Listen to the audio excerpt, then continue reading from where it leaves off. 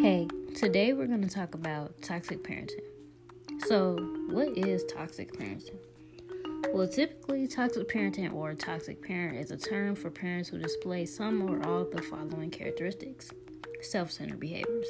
Your parent may be emotionally unavailable, narcissistic, or perhaps uncaring when it comes to things that you need. There are also some signs of dealing with a toxic parent or parents. The most common signs include a highly negative reactive. They are emotionally out of control. They tend to dramatize even minor issues and see any possible slight as a reason to become hostile, angry, verbally abusive, or destructive. The parent or parents could lack empathy and not be able to empathize with others. Everything is mostly about them and their needs, and they fail to see how anything they do would be seen by others as disruptive, harmful, or hurtful. Most of them can be extremely controlling. They want to control everything and everyone in their vicinity. They can be highly critical. The parent or parents will not see the achievements of their children, regardless of how accomplished the child is or become as an adult.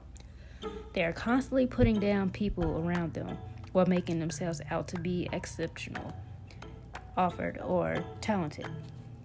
The parent or parents could start blaming everyone else for their problems. The disharmony, disagreements, hostility, and family breakdown caused by the toxic parent is always the fault of someone else. These parents cannot take responsibility for any problems, but blame the rest of the family and twist or manipulate how they see these events.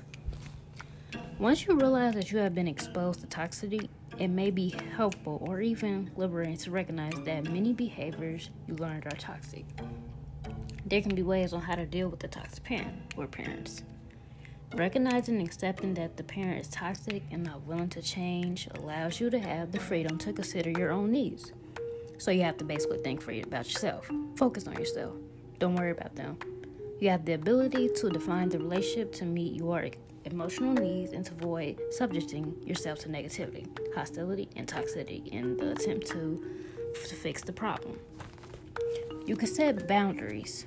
Setting boundaries or limits and clearly defining that what you will accept and what you will not accept is crucial. Be clear in defining these boundaries and limit contact with your parents. Keep your time together, positive, and always surround yourself with positivity, because you don't want to surround yourself with negativity, because you'll start feeling negative and you don't want to do that. It's really bad.